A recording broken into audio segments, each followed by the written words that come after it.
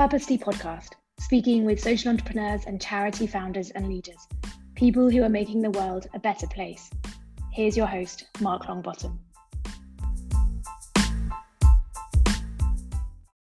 Hi, my name's Mark Longbottom. I'm the host of Purposely Podcast.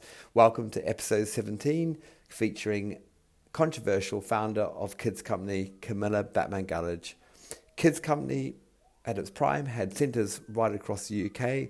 It focused on at-risk and disadvantaged young people, had an income of over 20 million sterling, and it closed in a very dramatic style. Hear Camilla's story, a chance to hear her personal story episode, and really looking forward to our conversation. I was wondering actually how COVID has been for you, how the lockdown is, how you're spending your time. How has it been? Well, I've been very happy in lockdown. I think if you've got a happy head, wherever it's taken, it will generate joy no matter what the circumstances. And I'm lucky to be blessed with that kind of head. So I've spent my time in lockdown just problem solving children's circumstances and organizing a food delivery project for very poor families. So I've worked and just delighted in the changes of the light in the trees. Yeah. And it's been, the environment's kind of enjoyed the rest, I think, hasn't it? Yeah. I think this is a time where you really discover, your core values, if you can sit with yourself and the people who are close to you. It's brought a lot of people back to the essence of what's important. Absolutely.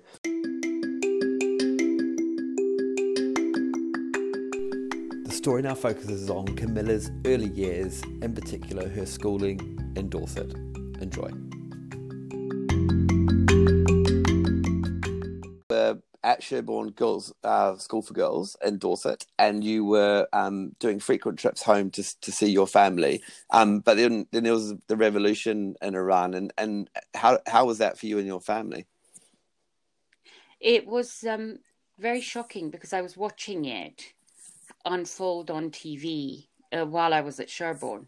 So I lived in these two mad worlds of watching my country fall apart on TV, whilst Sherborne was adhering to its normal routines. So there was a big split. And then my father was taken as a prisoner because he was part of a group of wealthy individuals that the revolutionary forces wanted imprisoned. And also, sadly, because of this, the fact that my father was taken as a prisoner, my sister committed suicide. So it was a tough time. Yeah. It caused enormous upheaval. And I haven't been able to go back to the country, even though, of course, I have deep love for it. Yeah. And did your parents, were they able to join you in the UK or they weren't? My father escaped about 4 years later. He actually walked through the mountains from Iran to Turkey, and he skinned a sheep to wear the wool. And I was at Warwick University under a pseudonym because I wasn't allowed to use my name because there was a risk to my life. And the police at Warwick came and told me that my father had crossed the borders, and we were reunited in Warwick University canteen after about 5 years. It was an extraordinary experience. Wow, incredible. So your father was Feridun Batman-Gallagher? Feridun Batman-Gallagher. And whilst he was in prison, they didn't have enough medicines. He trained as a doctor at St. Mary's. And he discovered that when he gave water to the prisoners, the pain of their stomach ulcers subsided. So when he left Iran, he wanted the research to be carried out, why water worked. And the pharmaceutical companies wouldn't do the research. So he published a medical academic book on it. And actually, now the science of all this has advanced so much, and it's evident that histamine is involved in the process of pain, and water dilutes histamine. So that's why it was working, although it's more sophisticated than I've described. But the point was that, he was then able to follow through with helping a lot of people with their pain syndromes using a mixture of diet and water. Fantastic. So well ahead of his time. Yeah. And so Sherborne, it's incredibly sleepy, that part of Dorset. As I said, I've driven past it many a time. Did you feel like you fitted in? Was that a good experience? So when I was a child in Iran, I really had a sense already from a very young age of being very different. And I don't mean better than, I just mean different. And I knew that I wanted to dedicate my life to working with children. That commitment was absolutely clear from when I was very young. In fact, my mother registered for a child development publication, and the publication used to arrive for me on Wednesdays. I used to climb into bed and try and read it. So by the time I joined Sherborne, I was already very clear what I was going to do with my life. And I was very lucky because I had a sense of fun, and I was able to create fun for the other girls. So I didn't feel an outsider, even though I was different. I felt incredibly accepted. And in fact, the other way around, I often set the agenda, but it was a touch naughty. Brilliant. And one thing that really struck me when I came to meet you all those years ago, and just south of the river, I think it was in Lambeth, was that you dress really differently. So you could not get a more colourful dresser than yourself. Was that something that started back at Dorset School for Girls, or did that come later? Yes. Oh, no, it started there. People think I did it for branding. Absolute rubbish. The reason I dress the way I do is because I have this extraordinary, joyful, intense energy that needs expression every day. So I basically bung together a whole lot of fabrics, several scarves on my head, lots of different kinds of costume jewelry, lots of colorful clothes, and I go out like it's a party. And that started at Sherborne, and I used to paint my shoes and do all sorts of things and be in detention all the time because of it. But I was already interested in, dressing the way I wanted to. And of course, because of my medical conditions, I'm large size. I have a lymphedema problem where I've got a lot of fluid. But I've never had the difficulties related to the psychological problems of being large, because I've always been able to just be who I wanted to be. And not worry about what people thought. I mean, great to be so young with such a clear mission.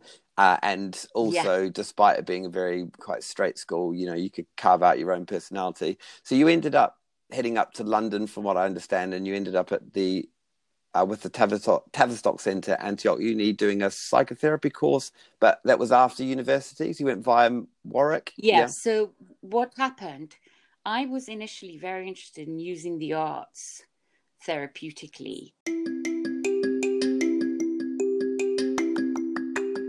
Camilla now moves to her founder story, but before we hear about the start of Kids Company, she talks about the beginnings of Place to Be, another UK charity which she was involved with at the very, very start. Enjoy.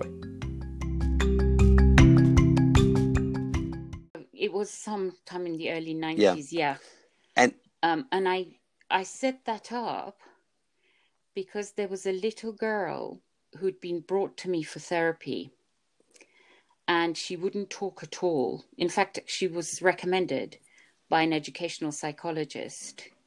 And I went and did a home visit and realized the mother wouldn't be able to bring her to therapy at a clinic. So I went and saw her in the school and used a suitcase of toys and art materials.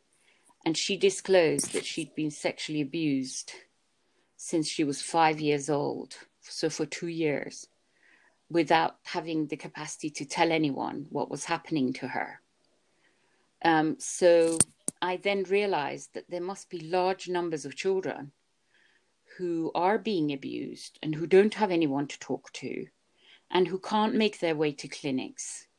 So we have to go to where the children are in schools and set up therapy programs there so that they can access it. And that really took off. Kate Middleton is now one of its patrons. And then I went on and set up Kids Company in my early 30s. Yeah, I'm interested in that transition. So leaving Place to Be, was that because you wanted more autonomy? Well, my vision, what I've now realized is my vision for Place to Be was to have the work in schools and to have the work at street level. But what I've realized is that sometimes organizations can only survive if they fit the size, and by size I mean the psychological size of the system that can house it. And it felt like it would be too much at the time for the work in schools and the work on the street to be combined, because the systems at the time in social services and funding and so on didn't have room for that sort of scale to accommodate it. So I made sure that Place to Be was safe. And then immediately I left to set up Kids Company to start the street work. And as it happens, Kids Company had the work in the schools, the therapy in the schools. We were in about 40 schools every year. And we had 11 street level centres in London, Bristol and Liverpool, where the children were self-referring for support. Yeah, and I visited the Bristol one. I also visited one of the London ones as well.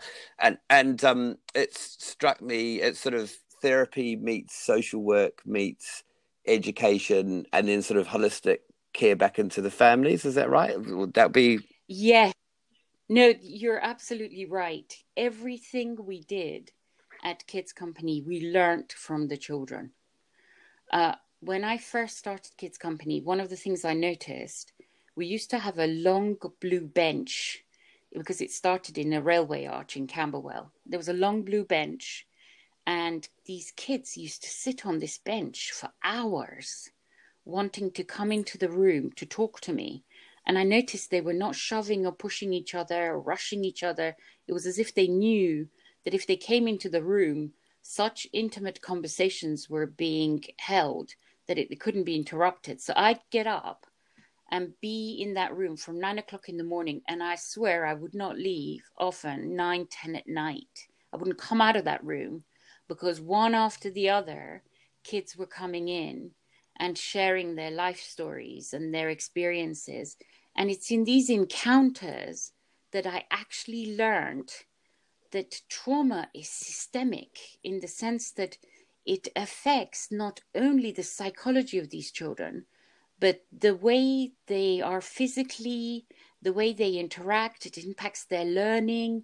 And over time, as I'd interviewed more and more children and been a witness to these horrific narratives of what had happened to them, I began to see patterns. And when I was sure of these patterns, I started going to the British Medical Society and I asked them to convene an experts group so that we could actually start researching what was happening to these children biologically and the changes that were taking place in their brains as a result of neglect and trauma. And this was, of course, some 25 years ago. So it wasn't such prevalent knowledge at that time. No, and I remember I'm talking to you about it actually, and talking about the kind of trauma manifesting into people's brains and then altering their state. And I think there's more evidence now. More people have joined you in that. So those early days with that street level service and it's developing quite quickly. One thing that struck me is, so you have sort of theatre background from an earlier life. You've trained as a psychotherapist, and it struck me that you had a real ability to bring kind of support, glamour, and people to the street. And you did that through incredible ability to communicate and articulate. Is that how you kind of see it? You utilize those skills? So what I thought is every segment of society has a field. So the way I designed and thought about Kids Company is based on what I noticed on the mosques in Iran, the design of a mosque. If you look at a mosque very carefully, you'll see this incredibly ornate design. But actually, if you really pay attention, it's in fact just one circle that multiply repeats itself. And society is organized in a very similar way. There are circles or fields where clusters of individuals gather. So there is the art field, the music field, the sports field, the fashion field. And what I did was actually look at all these fields in British society, work out who the power brokers were in them, and they all had these power brokers. For example, the fashion field at the time was Alex Schulman, who was the editor of Vogue. And then I would go to those power brokers, bring them down to the railway arches, to Camberwell, or show them what was happening to these children and genuinely ask for their help. And these people often wanted to join a creative project that was coming up with solutions. And then we would work out an activity that we could do in their field that would generate funds for us and at the same time raise awareness. So Alex Schulman organized for Gwyneth Paltrow to interview me about child protection for Vogue. And then Bryan Adams, the musician, took the photograph. And that's how I did every field, the business field, the sports field, found the power brokers, brought them together and generated money that way. So we ended up being able to raise about 20 million a year, 24 million a year. And it came from 77,000 different sources in 2014. So there were a lot of people supporting us. Yeah. And I mean, one thing struck me when I was reading your book is that your portraits hung in the National Portrait Gallery. Is that right? Or your clothes are on display. Were on display in a design museum. Like, so how did you even get meetings with those people? How did you go sort of walk off the street? This is the interesting thing. I turned down everything that had to do with promoting myself. So, for example, when they asked me to go on Big Brother or I'm a celebrity, get me out of here, in the jungle, I turned all of those down because I would not do anything that was about promoting me. But I would do everything where I could raise awareness or use the opportunity to raise awareness about the children and their issues. And this was like a spiritual philosophy that I followed. People think I just did it, by chance. Actually, I worked really hard. My team worked really hard. I was at work often till 11, 12 o'clock at night because I didn't even want a letter going to our donors that wasn't properly personally signed. Because I wouldn't allow anyone to generate a lie of, signing letters on my behalf or any of these things. That's how integral it was. It was about building authentic relationships and mobilizing people's goodness. So my portrait ended up in the portrait gallery because they wanted to do that. I never asked. Your mission's been very clear from the beginning, hasn't it? Like what you said about your mission. Very. And so just while we're on fundraising, like, you are an incredible, or Kids Company were incredible fundraisers. I mean, I had you down as raising £123 million sterling, and then the government attract, from the government, over 40 million. Like they're incredible numbers, and but it was more than that, because it was in a given year, it was about 11 million on top of the 20 million that came in pro bono. So we had a warehouse where we would get all the reject designer goods and then redistribute them into our kids' homes. Or we would get food and gifts. And I mean, it was just like by the 20th year, this thing was running like clockwork. And it's such a pity that they shut it down, because it was so effective. Yeah. And it'd be good to get into that. So I remember you were in Kids Company were sort of the darling of the city, and what you said is really fascinating about those different fields, whether it's sport, celebrity, fashion, the city, people were beguiled by you. Your ability to communicate, has that always been a real strength? It sounds like it has been from a very early age, communication. Well, I think if you're passionate about something, I have two assets. One is that I am, on one level, severely learning impaired. I've got like learning difficulties, and I did my degrees on tape. So if I grasp an idea, believe me, it's been really simplified. And because of that, I can then communicate really complex ideas in a way that's really accessible to other people, because it took so long for me to get it myself. So in that respect, I was very good at translating, for example, complex scientific material for our staff and getting them to work around the emerging learning. And in terms of my communications with the business world, I was genuinely, first of all, devoted to the children, but also I was genuinely fond of these business leaders. I liked them. I really liked them. I felt personally loyal to them, and each time they gave me money, I cried. Because I really liked them as people. Yeah. But I could never get a fundraiser to raise as much money as I could. And I tell you why. Because I turn up to a meeting, look at this business leader and think, oh no, he's not interested in maths. He's interested in gardening. And on the spot, I would create a gardening program for him and sell it to him. And then I'd walk out of there with money. Fantastic. So one thing that struck me when we were, I could say, working together, we were... I remember you lot. I remember the sort of L-shape of the room. Do you know the tables were going right round? Yeah. And all of you were sitting. I remember it like it was yesterday. I think we were one of those business people give you a grilling. But what struck me actually personally was, you found this charity. You have the real strong mission. You grow it to a certain level. But you've just described to us that you actually couldn't let go of the detail. The fact that Kids Company went on to close, and we'll talk about that in very dramatic circumstances.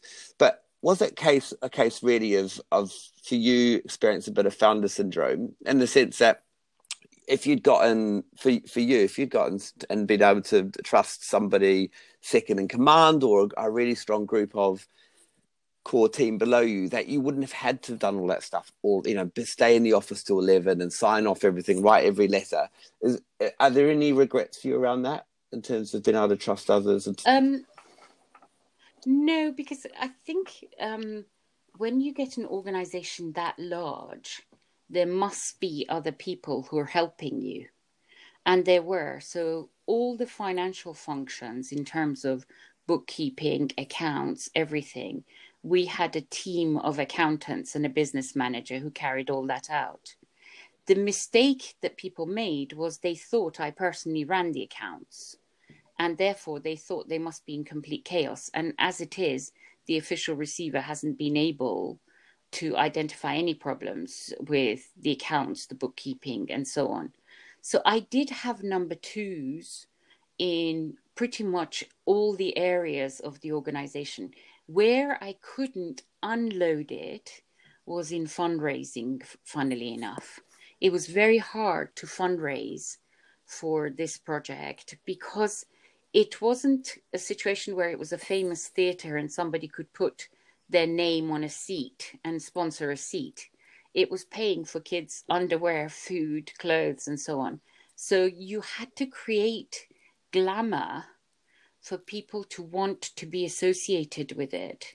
And I found most fundraisers found that difficult to do. So it was the fundraising that I couldn't unload. Pretty much everything else ran without me. I remember at the time Kids Company closed, so you had significant government funding, and just before you closed in 2015, they released, I think, £3 million to you, didn't they? You had a turnover at that time of close to 20 million. Is that right? 24 million, yeah. And you had those funds released to you, and then within sort of weeks that the charity was in question and it was looking like closing. It is that these journalists just went for it from 2014 onwards, just undermining, writing false articles, and that became very difficult in terms of fundraising. So we turned to government and said, look, we need some funding, and we've got all these maltreated children on our premises that nobody wants to take responsibility for. So the Cabinet Office agreed to give us 3 million. And before the election, they gave us a grant. And then after the election, they gave us 3 million. And the minute the 3 million hit our account, within 10 minutes, the sexual abuse allegations, the false sexual abuse allegations that brought the organization down were released. Yeah. And just in terms of the fire that you're under before that, so the main thesis of that was really around you saying that you over-egging, you weren't delivering the numbers that you said you were doing, you weren't having the Kids Company weren't having the impact that they said they were doing, and that was sustained over a period of time. You've now got this sexual abuse allegation that hits you, and that didn't come directly to Kids Company, did it? No, whoever cooked it up maliciously, because they took it to the news first rather than bring it to us. So I became aware of it actually on the news. But on top of that, they were doing things like they were releasing reports saying that I had 3 mansions, I ran 2 brothels. You know, it was quite aggressive in terms of how much they were lying. And it was all this right-wing journalists. Yeah. A handful of right-wing journalists. Because you regrouped, and from what I've read, you stepped aside in terms of your day-to-day role. Because you were CEO at this point, you're founder, you were CEO, you're running the ship, and you met with your trustees, I imagine, and you just offered your resignation as CEO, but stepped into a kind of presidential role, or was that right at that period? No, what actually happened, and this is what we're trying to get to the bottom of, because there was an element inside the Cabinet Office that was also involved in this toxicity, and we don't quite know why or how. But what happened is that the Cabinet Office in 2014 sprung a surprise audit on Kids Company, and they appointed the auditor, independent auditor. The audit of Kids Company's finances and functioning came out brilliant. And this wasn't what they wanted. The auditor was actually going to use Kids Company as an example of best practice. So some civil servants inside the Cabinet Office try and get the auditor to change the audit from a positive audit to a negative audit. And the auditor refused. And the auditor was PKF Littlejohn. The audit is actually on the internet if people want to have a look at it. Then the next thing that happened is I said to the Cabinet Office, we can't continue having this number of children coming to our door without proper funding. I wanted KPMG, the accountancy firm, to come in and count the numbers of children we had, who were the responsibility of the state, to cost them, and for us and the government to get round the table to decide what we were going to do with these children, who was going to take responsibility. Because for 20 years, the government kept telling me, Camilla, thank you for taking care of these children. We'll find you proper funding. We'll solve this problem. Because when a child self-refers to a charity, no one will pay for it. This was our financial difficulty all along. That no one was paying for this stream of kids coming in. When I asked the Cabinet Office to have an independent auditor come and look at our caseload, I think things became more difficult. And at that point, they demanded my resignation. And they said that if I didn't resign, they would not give Kids Company the £3 million grant, which is unprecedented, because that means a government department is forcing the chief executive of a charity, against whom there isn't a single complaint letter, either from any government department or within the organization, to resign, and through a forced resignation.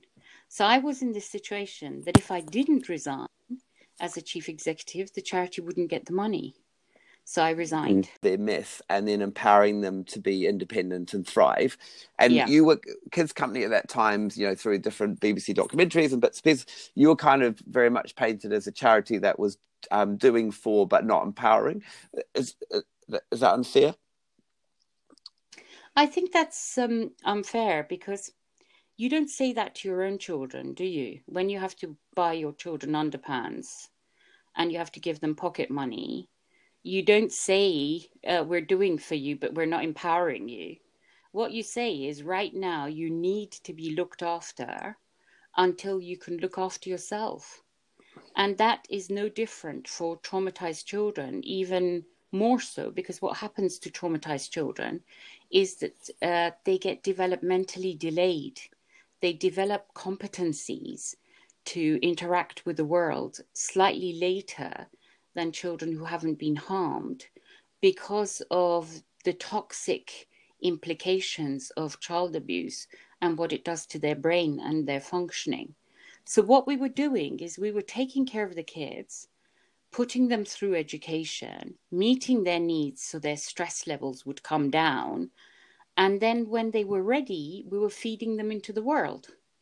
But there was a small group, comparatively, of young people who were mentally too ill, and they were the most abused of the group. And as the charity grew, obviously those kids entered their early 20s. We had to decide what to do with them, because it was quite clear that they couldn't survive in the outside world. And I was very accurate about that, because since Kids Companies closed, the majority of those kids have either ended up in mental hospitals or in sheltered programs for alcoholics and so on, because they just couldn't manage. And at that point, we decided we were going to set up a young adults village, where these kids who had no family, who were very vulnerable, could create a community that they could live in and support each other, and would be staffed, so that they could participate in the world as much as they were capable of doing. And so we were evolving solutions as we became aware of more problems that needed solving. And you talk about, this role being the state's role, and actually if Kids Company found themselves doing it. And it strikes me, I suppose, as, you have the freedom to do that how you want, deliver care how you want. And they did at that time. And I guess on reflection, that combination of government and private charity was potentially a very unique one that you started. It was always going to go through some difficult times, I guess, wasn't it? Because political genders change from election to election, and you kind of like one of the sound bites that was things that's used to beat Kids Company at the time was around £200 pair of trainers. Now that could be over egging the amount, but that you guys would allegedly buy for one of the young people in your care. Just describe all of that, like what that was going on then? Because you got really hard time in the media, didn't you? And it's, but you believed in valuing those young people at this fully. And so if they needed an item of clothing, you guys would get it for them. So that 200-pound trainer is a really interesting story, actually, and worth telling it to you. I was sitting in Parliament when I was questioned about this alleged 200-pound trainer. And I remember at the time thinking, what 200-pound trainer? I never bought a 200-pound trainer for a kid. So I didn't know what they were talking about. And then that Christmas, every Christmas, I took, the care leavers, the kids who had no family, out for Christmas lunch. And one of the boys sat opposite me and he said, I have an apology to make to you.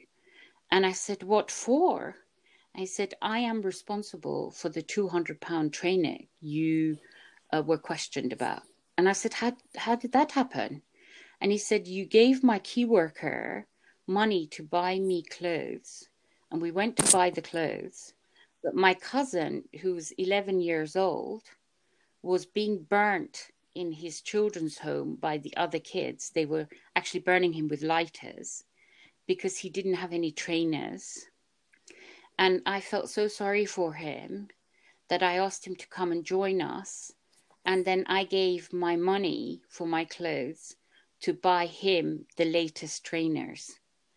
And that story is absolutely true because this 11-year-old kid, several months before, had run to my office from East London to South London to find me. And I wasn't there. I was actually giving a speech somewhere. So my PAs called me.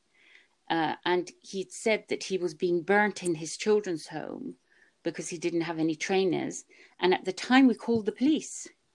And the police came and returned him to his abusing parents' household, and then subsequently returned him back to the children's home where he got burnt again.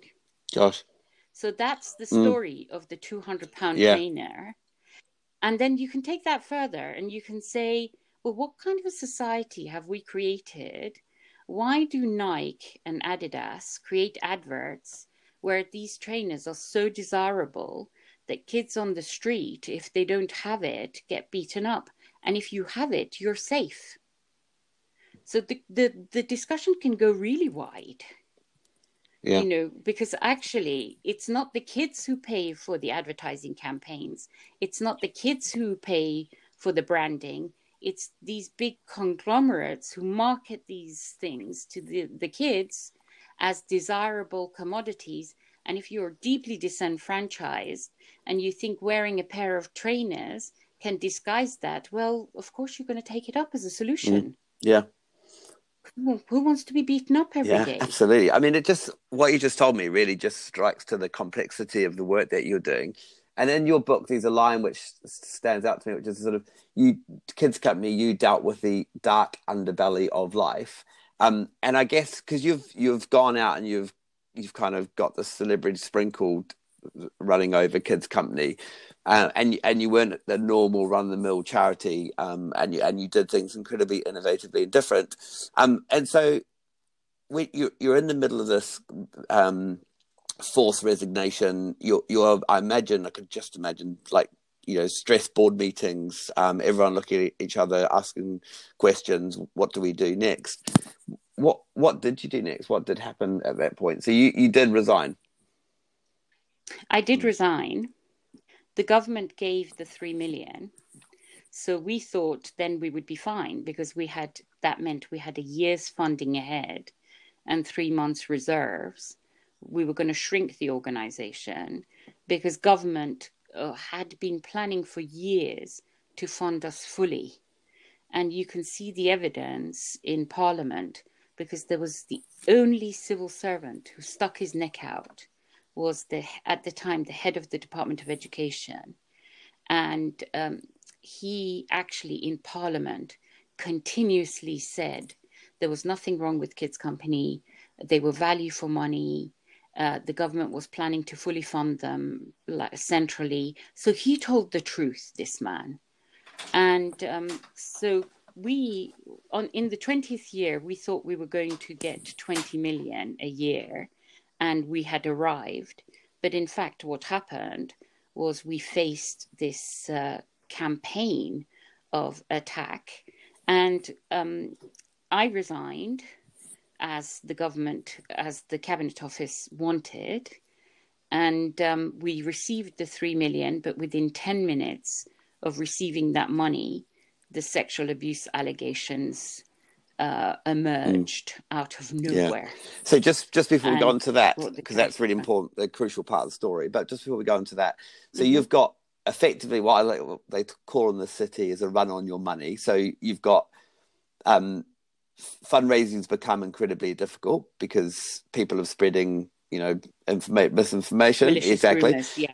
Fundraising. Yeah. You're stepping down as CEO, and you've told me that you're actually, crucial part of the fundraising because you were the key storyteller, and so private sources of money were becoming incredibly difficult. Government were going to buy you some time, hopefully. And they gave you the 3 million. You had enough money to survive, and then your, the sort of death knell was really the allegations. Which did they hit to as a Newsnight and BuzzFeed first, and you got to know about it second? Your board and you got to know about it second.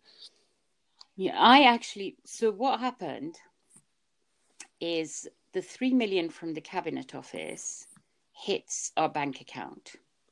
10 minutes later, the police call saying we want a meeting. They don't tell us what about. And we were used to meeting with the police because we used to discuss a lot of high risk situations together. So I didn't think anything of it. I thought we'll go and meet the police and they'll tell us another high risk situation we have to manage. Yeah.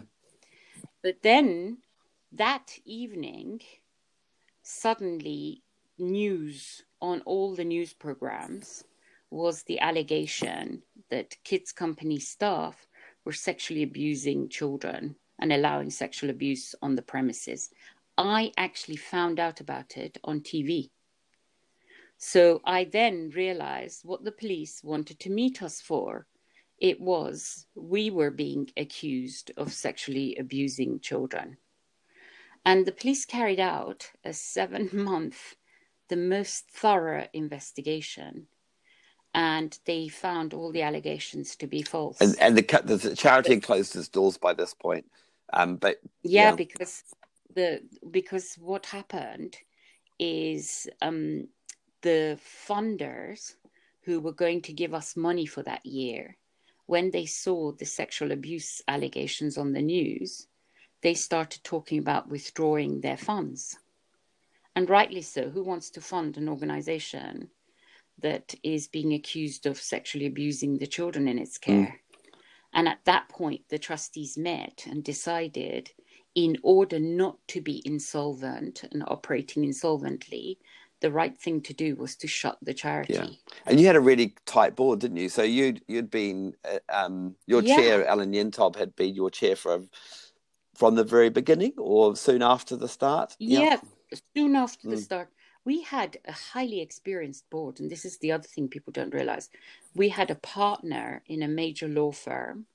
We had a banker stroke accountant who owned his own financial company. And then we had someone who'd been the chief executive of several companies and had actually done a financial review of the government's functioning in the Department of Education. These were not amateurs. And they held the organization to account all the time. They scrutinized everything. And as it is, the official receiver, what are they taking us to court for? Business court? No crime identified. Business court. They're taking us to business court on the grounds that the kids self-referred, and consequently we had an unsustainable business model. And this is what they're going to spend millions on, trying to prosecute these poor trustees who gave their time for free, because the narrative has not separated itself from its political agenda. Yeah, and I felt for those trustees at that time because like you say, they're giving them their time for free. They're experts in their field. The kids company became incredibly toxic for them, didn't it? Just kind of thinking about the kind of impact on them as human beings. What do you think? What did you see? I mean, it was horrible. Alan Yentop had to resign from one of his positions at the BBC. And I remember him telling me and me crying because I was thinking he's so unjust. This man has worked so hard to help us. And they're asking him to leave, because actually everyone was afraid once the brand turned from a positive brand to a negative brand, then no one wanted to talk to us, no one wanted to be involved, no one wanted to help, except there were a handful of very well-known A-listers who stuck by the kids and gave me funding so that I could stabilize the kids, because, of course, all the kids were left when the charity closed. No one picked up the kids either. And that was Chris Martin was one of those, wasn't it? And Coldplay. Amongst others. They've been amazing. They've been amazing. Joanna Lumley, Chris Martin, a few others. I don't necessarily have permission to name them, but let me tell you something. The people that I knew were genuine ended up being genuine, and the people I knew were joining us because of the branding ended up being, anti. Yeah, you had good instinct on that. And do you? Yeah, it was. Do you have, any regrets? What could you have done things differently in terms of, a kids company could still be like Place to Be could still be in existence to this day? I genuinely, this is my honest take on it, is you created the organization in your sort of, as part of your DNA or in your shadow, whatever the way you want to describe it. But actually, if you just had a bit more help at that top end of the organization, do you think it would exist to this day? And because your skill was clearly fundraising, and someone could have done more of the day to day, or do you think I'm getting that wrong? You are applying your very logical mind to the situation. So you're saying, logically, what could have gone wrong, and therefore what could I have done differently? What is hard for you to digest and believe, understandably, because it's so hard to visualize it and grasp it, is that there could potentially be a really aggressive drive to completely destroy a charity. And what people tend to do is they tend to look for the logical reason for why the charity collapsed. And they then apply logical questions like, could she have done something differently? Could she have done it better? And so on. And of course, the answer to those is yes, I could have done everything better. We all could. But that is not the reason the organization closed. Can you talk about in your book about the one thing, because you had such high profile, and we talked about the different fields that you absolutely nailed, but you basically created a magnifying lens to poverty. So, and your point in the book is that Britain didn't want that anymore. They wanted to sort of brush a bit of the poverty story under the table. Would that be true? I think the core problem of Britain is in its child protection and child mental health services. It is the most underfunded, dysfunctional structure. And the dysfunction resides in the fact that they can only cope with a certain number of children being allowed in through their doors. So social services limit the numbers of children that get in for child protection, and child mental health do the same. It's unspoken, but this is what goes on. And that's how they stay within budget. But what they then leave outside the doors of social services and child mental health is deeply troubled children who grow up severely traumatized and disturbed And as adults, they become very dysfunctional parents. And therefore, a cycle of harm is repeated. And until Britain faces the truth of this, it will continue having trouble. And I think the problem with Kids Company was, on a very simplistic level, our databases were so sophisticated by 2015 that we could tell you exactly how many maltreated children we were getting from which London boroughs and what had happened to them. And this, I think, for government was quite horrific, because we were now capturing alternative numbers to the ones that government wanted to exhibit. And if you think I'm deluded in saying this, the proof is in the pudding, because in 2012, large numbers of children were found to be sexually abused in an economy of child exploitation right across Britain. And it was in the hundreds. And none of them had been picked up by social care agencies. Yeah. And I think that was the core problem the government had with me. And that's absolutely, I mean, those cases are true, and that information did come out, and those children weren't victimized. And you were, I hear where you're going with that, in terms of, because the motivation really behind the book, because it's called Child Protection in Britain, The Truth, was really to unlock this, isn't it? Yeah, I wanted to show in that book how pervasive and harmful child maltreatment was, both in terms of the way the children were treated, but now we also understand that maltreatment and its consequences can mark the gene through epigenetic pathways. That means that the emotional feelings that a child who's being sexually abused had of being overwhelmed and horrified can get passed on down the generations as feeling memories to children who are not being sexually abused, but nevertheless experience these feeling disturbances that they can't put their finger on. So, you know, if you worry about climate change, you should worry just as much about the implications of childhood maltreatment in how it destroys the fabric of a society. And one of the problems that British society has is that it's got a very powerful sadomasochistic paedophile hidden trend amongst its powerful people.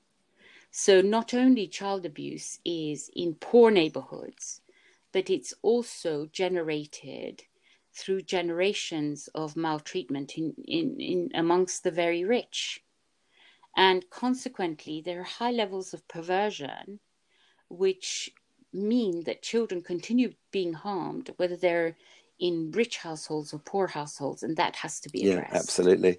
And replication of psychological damage, borne out by abuse of power. You've talked about poverty. That's clearly a huge pressure on people and replicates harm. But there's also, what then happens is workers get damaged, because if you're a worker in social services and you're continuously getting children coming through your doors who are being harmed and whose lives you can't sort out properly because you don't have the budget for it, the social worker undergoes change. They become immune to this level of harm. They shut down their abilities to feel because they can't cope with facing their own failure every day. So not only you've got at one end extraordinary levels of child abuse, at the other end you've got a workforce that's becoming immune to it, and a government that keeps giving the agenda its reject, second thought ministers and never gives it the leading minister so that some vision and change can occur. And I think this is the core problem. And I suppose the one thing I would do differently, and these are the questions you asked me, is next time round, I would not run a service delivery and an advocacy agency simultaneously. because when they don't like your message, they attack your service. And I think I would do that differently next time. That's really interesting. And as we move towards wrapping up, what's next for Camilla? And I know from the very start of the call, before we started recording, you're still really active, and your mission hasn't changed. But just what does the next 5 to 10 years look like for you, do you think? Well, what I would like to do, what we were beginning to do with Kids Company, is we started a campaign called See the Child to Change the System, and 28,000 members of the public had joined it. And so had all the professional agencies. This was the amazing thing. So Institute of Psychiatry, all the people who deal with children had joined this campaign. And what we were going to do was completely redesign children's services so that they become contemporary, fit for purpose, and embracing of the new learning that tells us do not divide psychology, social circumstances, and biology. They are completely intertwined. And if you want to help a child properly, you have to address all of those simultaneously. So a new service paradigm is needed with more sophisticated interventions. And I would like to write that protocol and have it ready so that if in the future there was a sensible prime minister, they could maybe pilot it and see if we can break this cycle of failure that is in children's services. Yeah, fantastic. And I think we should clarify that, you and Kids Company and the trustees went up in front of, business courts, charity commission reviews. The police did the investigation on sexual abuse allegations, and actually nothing's been found. There's nothing outstanding on those parties. No, the only thing that they're going to do, because I can see that they have no choice but to do it after all the fuss they created, the Department of Business, in the shape of the official receiver, is taking the trustees and I to business court, not criminal court, on the grounds that the kids self-referred, and consequently we had an unsustainable business model. And they're going to spend millions on this court case, and they describe it as public interest. But I think it's public face saving, to be honest. Because at the end of the day, it was proven I didn't have mansions, I didn't run brothels, I didn't have chauffeurs, I didn't walk off with the Cabinet Office money, I didn't do any of the things that they accused me of doing in such a systematic and aggressive way. And I think very few people would be able to save an organization against an assault like that. Yeah. And just describe, so life for you at the moment. So are you living in South London? No, I have a little flat in West Hampstead, which I've always lived in. It's got no TV, it's got no luxury, but it's beautiful, full of children's drawings and lovely books. And I'm just waiting to see what will happen next, really, because, obviously my future is in the hands of whoever these people are who are cooking these stories. Yeah. And I have to wait till the truth comes out. Yeah. Hey, I really appreciate you sharing your story with me, and it's been a fantastic conversation and great to unpick.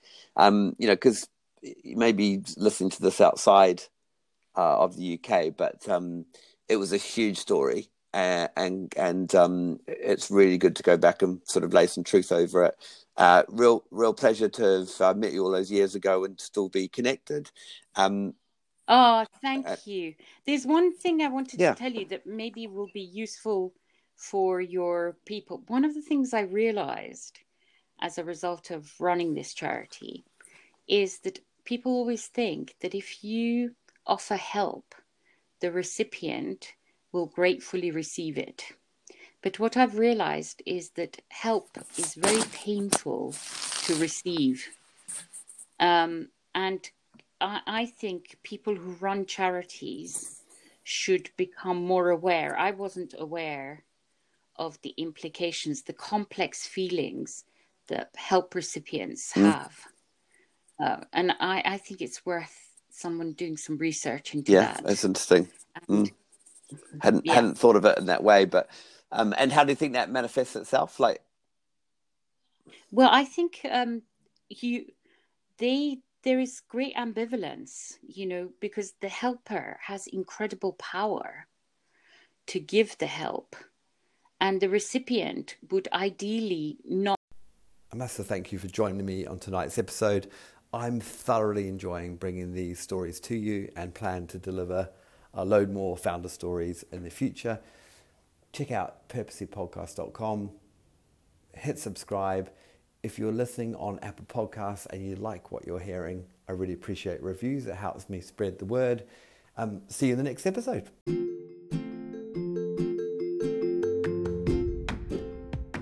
Thanks for listening to Purposely Podcast.